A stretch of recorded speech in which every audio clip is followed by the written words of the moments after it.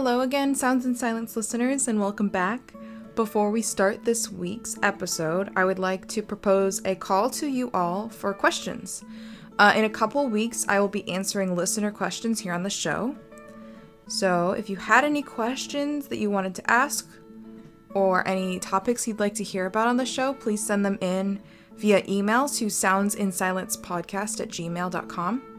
You can either send the question as text or as an audio recording that I can include on the show. So I'm looking forward to hearing and seeing what you all ask. Today's guest on the show is Angelica Rowell. Angelica is a teacher with Education Through Music Los Angeles, which is a nonprofit organization within the Los Angeles area.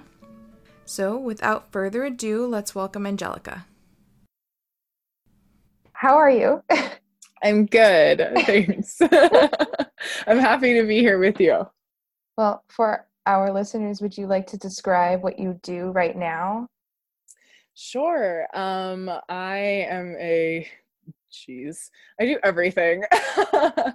A Jill of all trades, if you will. But I am a teacher, a music teacher, TK through 8 through a nonprofit called Education Through Music Los Angeles that serves the greater Los Angeles County. And we're like a third party that gets brought into the schools who can't afford to have public music education or even private music education. So we go into the schools and teach the kids music and general music or band or orchestra. There's all different sectors within our organization. So that's primarily what I do. But then I'm also TV writer, actor, singer. So I also perform and do all these things. And I've also developed a workshop that I probably need to change the name of soon, but I just call it Arts for Activism with Angelica Rowell for the moment. And it talks about the different social justice issues and isms through an artistic lens, whether it be through dance, visual art, poetry, acting, TV, film, all those different things. We take a look at those different art forms and judge it from the idea of social justice and social activism and social reform. And then the participants, while they're learning about these things, are also creating their own works of art that tackle a social issue. Kind of all over the place, doing a bunch of different things, but always trying to educate and bring about change and make sure that people are well informed and using their voices, because I think every person's individual voice is so powerful and so beautiful and vital. I do actually want to talk a lot about your the kind of activism you've been doing in your teaching, but I want to first ask you, what was your first reaction and how did your jobs kind of look at the beginning of lockdown and how they changed? Yeah, it was a mess. I think especially having my entire livelihood is in the artistic community, whether it be teaching or performing, like every single aspect of my life is within the arts community. And I think the arts community specifically got hit really, really hard with the initial closures of shelter in place, because I'm in California. So like our governor just shut down like everything. And I was in the middle of performances for an opera in LA. And so our run got cut, in half. We did 12 out of our 24 performances. So that was like a really big deal. Our schools got shut down. Initially, they just like kicked out anyone from the public schools that weren't like immediate faculty. So us being like a third party nonprofit, like they were like, you're not allowed on our campus at all. And I just remember my supervisor being like, hey, these school systems are looking like they're going to shut down. I would take anything personal from your classroom like today. And I had already driven like 2 blocks away from work. So I was like, okay, I have to go back. And it was just really anxiety inducing because I don't think anyone knew what was happening and what was going on and sort of what to expect. We just kind of knew that everything was stopping. For me, it was as if everything I was working on in that moment, everything I had in my life was gone within 16 to 24 hours. And it feels like, it sounds so dramatic, but it really felt like a sort of inevitable, like I can only really equate it to what someone might feel like if their house burns down or like experience like a natural disaster. It's not something that you're like expecting or something you can prepare for. It's just like this almost immediate feeling of like everything you hold dear to you is gone, you know, in a matter of hours or even seconds. And that's really what it felt like. It felt like a career catastrophe, you know, natural disaster. Everything was just gone. I think that's a great way to put it, because you're right, everything just completely disappeared. I think a lot of people kind of had the ground removed from under them in a lot of ways, especially artists.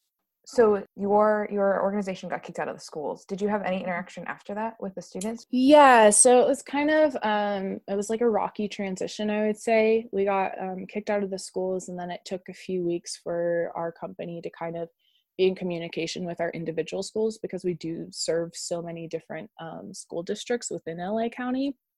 So every school within itself, even if it is in a district, is different. And so my supervisor and like his supervisors were like in communication with the principals and the districts and trying to figure out like what we were doing. And so eventually we ended up doing distance learning, and I was teaching, you know, like 15-20 minute lessons via Zoom.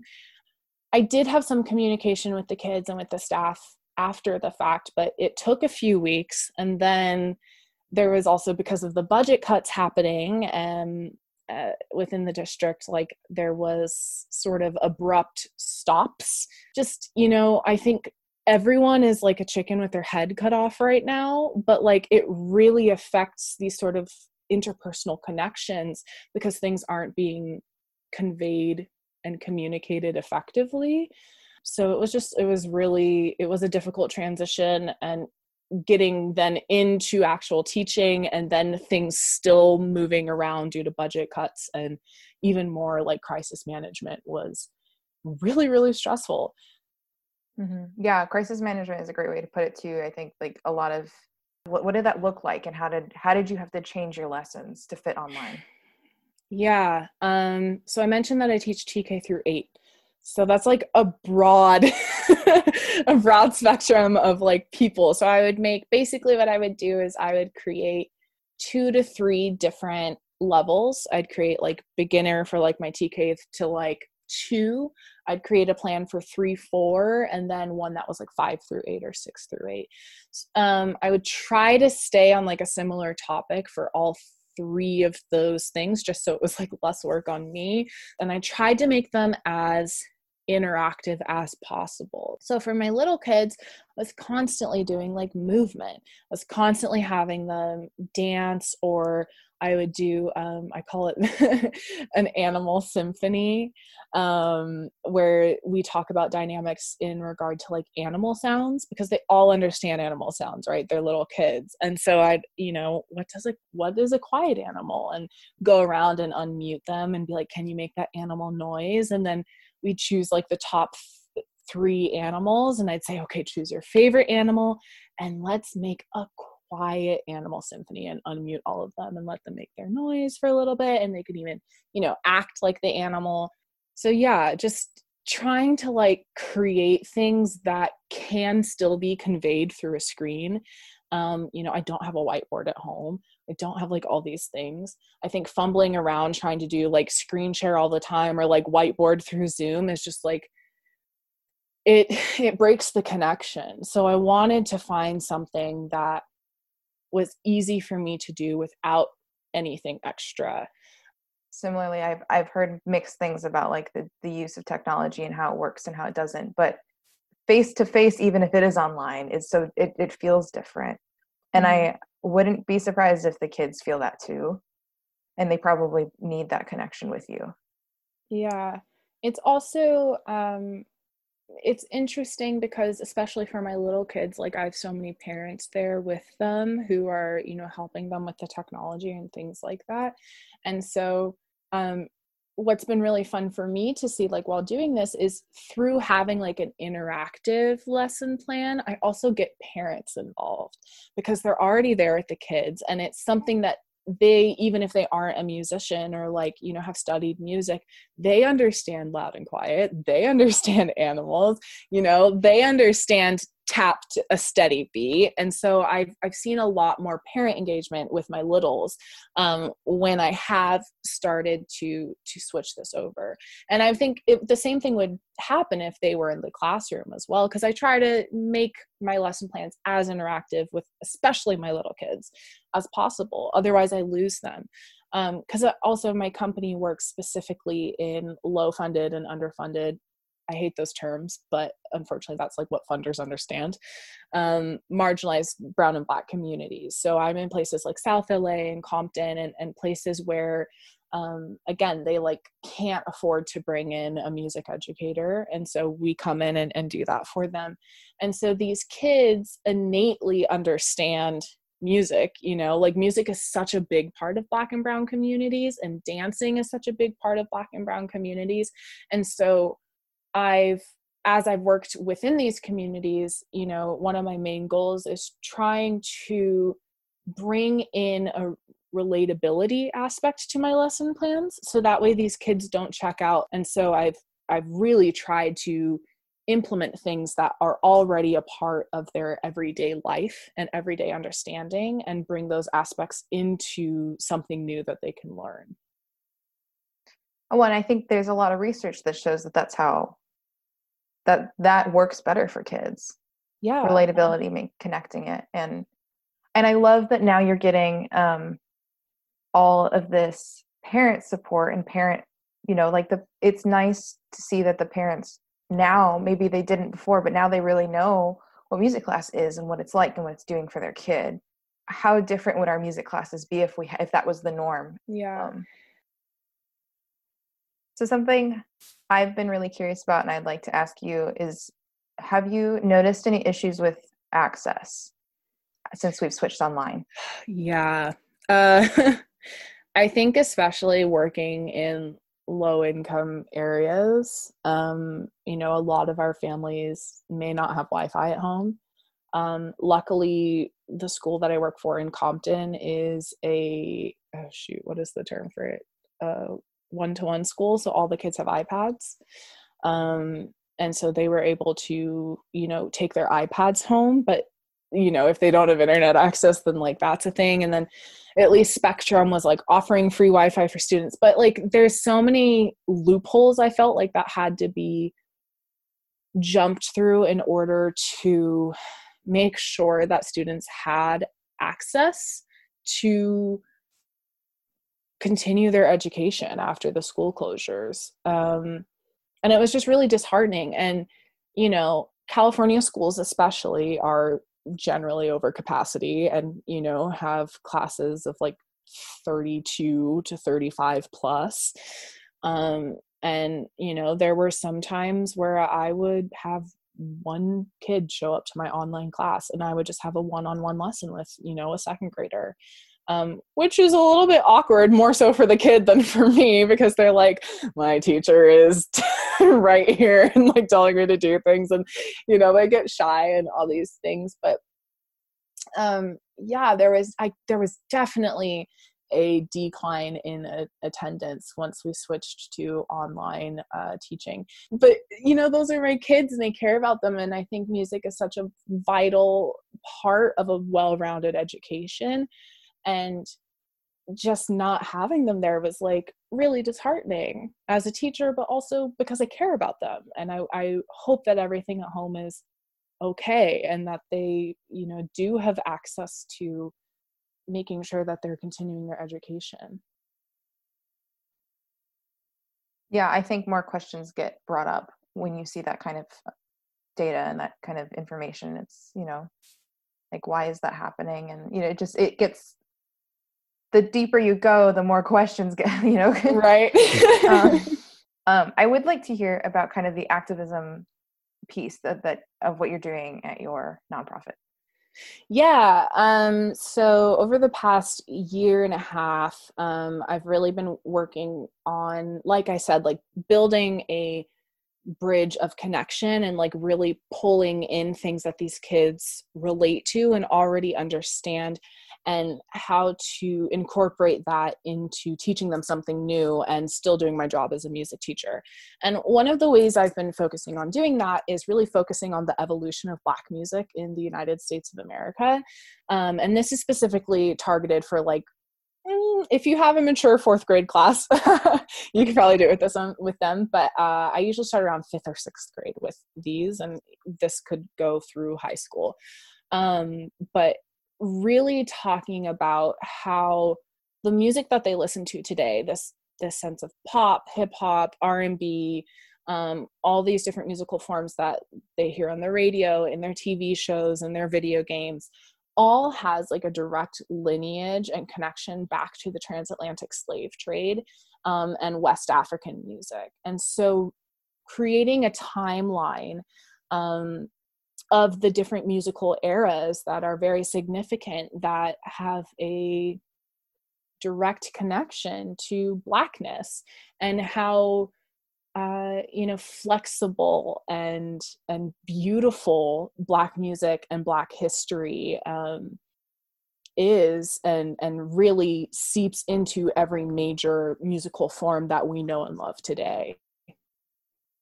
What even is Western? And I think you and I had this conversation when we had a meeting a few weeks ago, but this idea of Western teaching, of Western music, like, we are the West, the United States of America, Africa, like we're all the West technically, and then we don't understand this hemisphere as Western.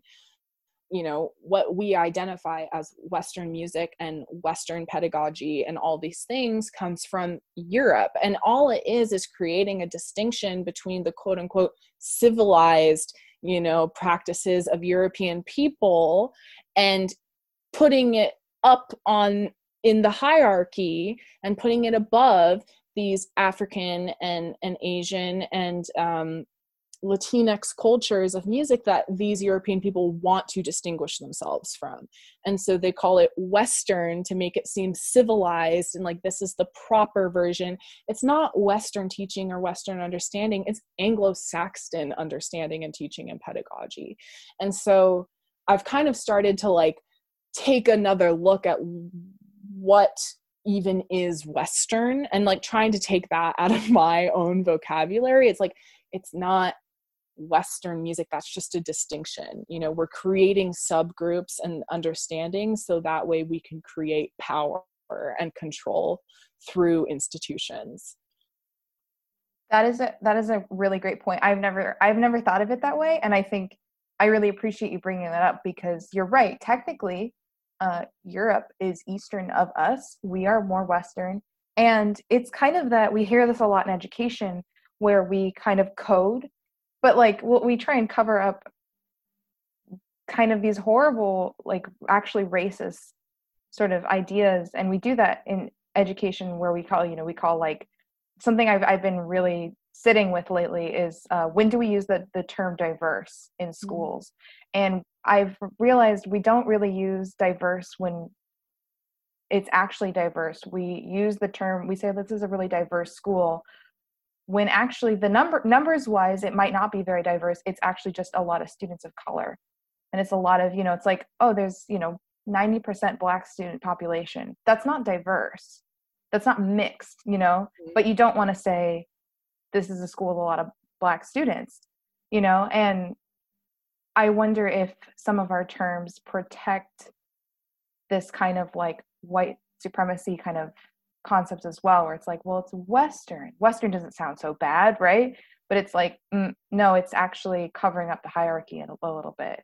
I mean, we say the same thing with, like urban is something that I think a lot of people have brought up, where they're like, what do you mean by urban? Because it's mean like Black and brown communities. That's what you mean when you say urban. Urban or inner city. And it's like, well, but that wealthy private school that's in the city, that they don't count as urban. And it's like, What do you mean? Because it's in the city, it's inner city. What do you mean by that? So it's interesting. I really love that you brought that up, because I did not recognize that that was a term we were using to basically cover up this hierarchy.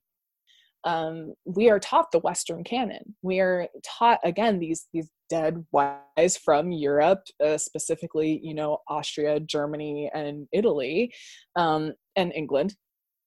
And that is what we call like the Western canon, but it's like, that's all European. That's all Anglo-Saxon, understanding. This is all coming out of a place where we are truly just glorifying the hierarchy and like white supremacist understanding, and perpetuating the distinction between these Anglo-Saxon values, and what they viewed as subpar or subhuman or uncivilized.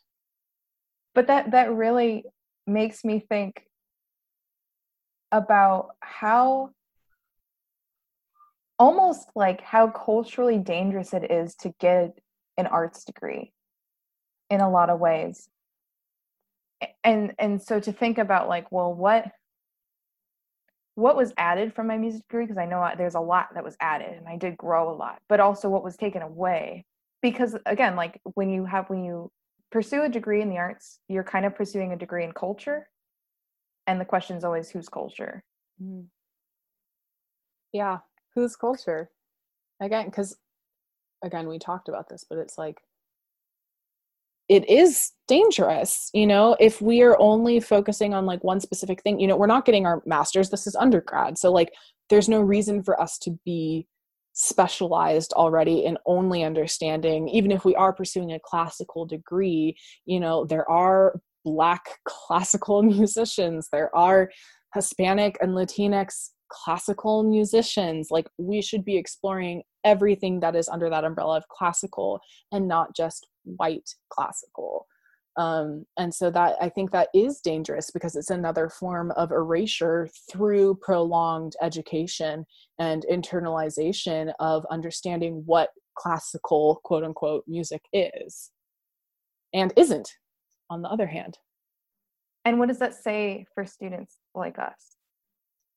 Yeah, brown students, like we're like, I think it creates a distinction of saying like, you don't really have a place in this world. And I felt that. I don't know, what does that mean for those of us and our students too, especially, because it's like, how am I supposed to transfer this to my students if the musical world won't accept them? How do I make this world better for them? Because right now it sometimes feels like that world doesn't want them. When you can't protect them from that, when you can't change it fast enough, what do you do?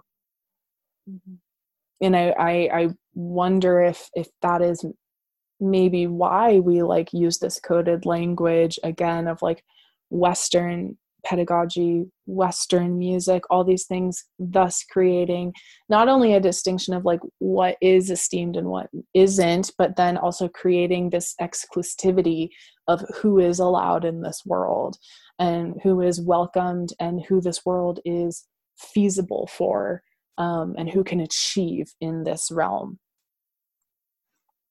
I think this is also part of the trouble with the discussion is there's kind of this like, it's so white-centered, the perspective is so white-centered that when we argue, a lot of people kind of respond with, well, why do you want to remove it though? It's good. Didn't you like learn this? And it's like, no, the idea, but like this instead of that, it's a yes and. Yes, we're going to improv this. Yeah, I wish that we had a more expansive education. And, people could bat that aside and say, well, then I hope you know that you're going to have 6 years to finish your undergrad, like, because there is so much to learn. But I just wish that I'm not, like you said, like, I'm not asking to like eradicate or like completely dismantle the system of like a, again, quote unquote, Western understanding or a Western teaching of the canon. I just wish it was more expansive, more inclusive, that these courses and this knowledge of other cultural music and music from other peoples was just more readily available, because it feels inaccessible. I think, and maybe you feel the same way, maybe you don't, but in my own personal teaching philosophy, I feel that we don't get to choose for our kids how they interact with the art. We just get to, like, the idea is that while you're here with me, I want to give you as much tools as you can, so that, and when inevitably they have to leave you at some point. I mean, that's it's sad, but it's also kind of special about being a teacher, is that, like, the time is really precious that you have with them. And the hope is that they can leave you with the ability to continue doing something, but we don't get to decide what that something is necessarily. Whereas I think when we get into the collegiate level, once you're in the program, they decide your path. The more I've thought of that, the more it's like, you really think that music coming from an entirely different continent, an entirely different culture, that we don't call it American music, we know it's not American music, will be more relatable. And that's so much older. It's not the same continent, it's not the same culture, it's not the same time period.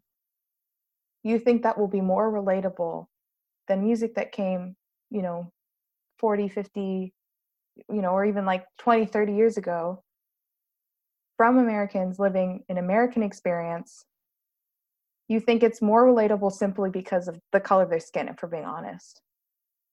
That's what, I mean, whether or not they know that they're expressing that, they are saying that. But yeah, that's what every institution upholds, because that's what every institution was built on. We're in a time and place, I think, especially with people within our generation and younger, that we are really starting to try to find ways to dismantle this general understanding of whiteness as the norm, as the standard, as the end all be all of what is superior, and really bringing in a more diverse, multicultural, well-rounded understanding of human experience, and painting it in the light of the truth rather than the person who was the victor of history. We always say, like, history was written by the victors. And I think the institutions in tandem are built by the victors, and therefore everything taught within these institutions and implemented within these institutions is favoring the victor or the oppressor, and excluding and ostracizing and belittling the truth and the experience of the oppressed. Looking at kind of how we are online, we might continue to be online while you're trying to, right, when you're really trying to make these advancements.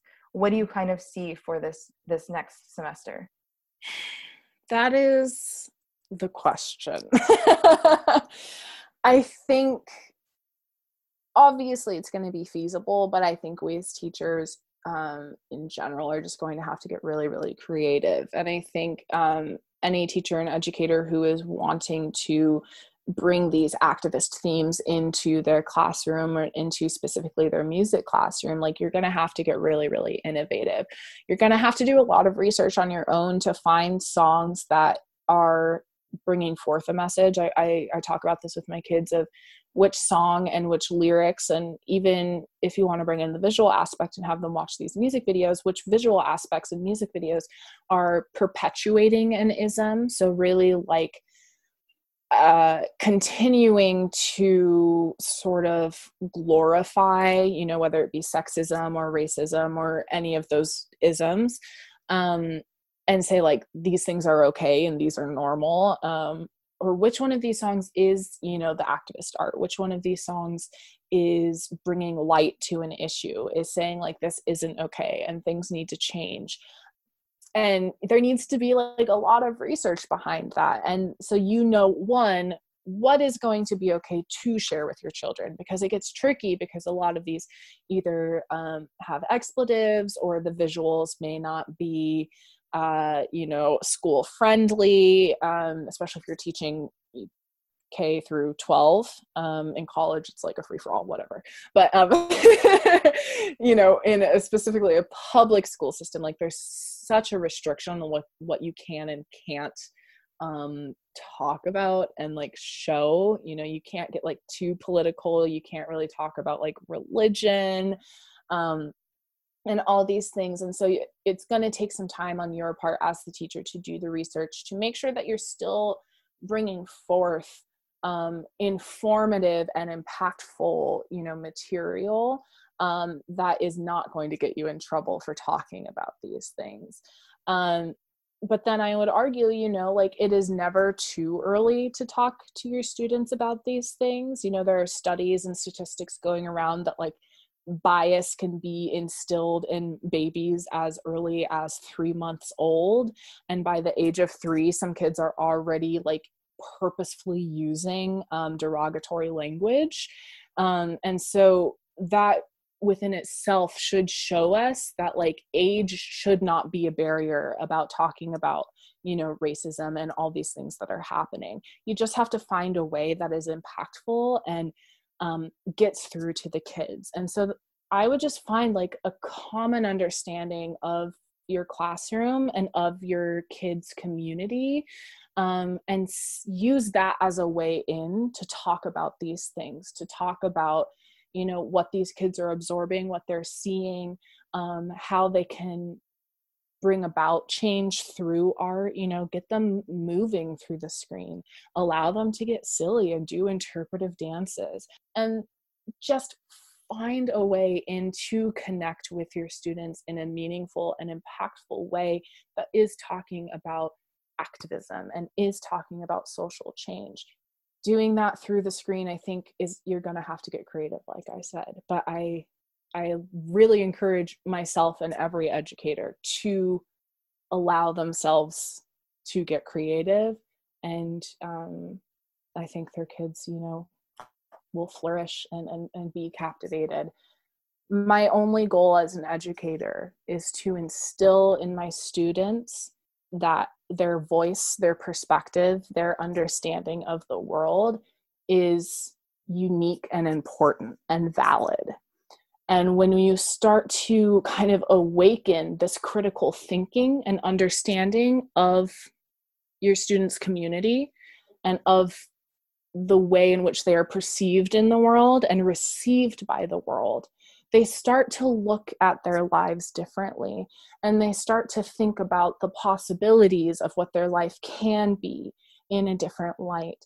We just want to create critical thinking individuals starting from an early age so they understand how they can move through this world and what the possibilities are, and that their voice matters, and that they do have agency, and that they are able to say things that matter and create things that matter.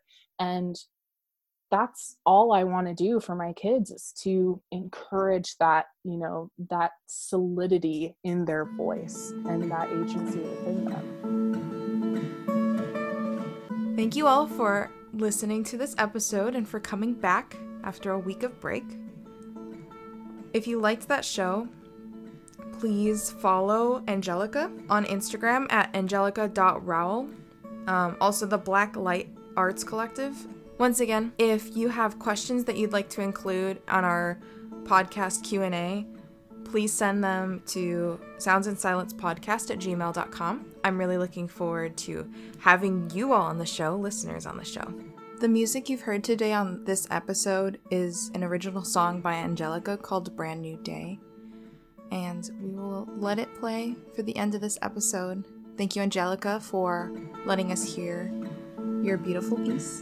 Thanks again for listening, and we'll see you next week.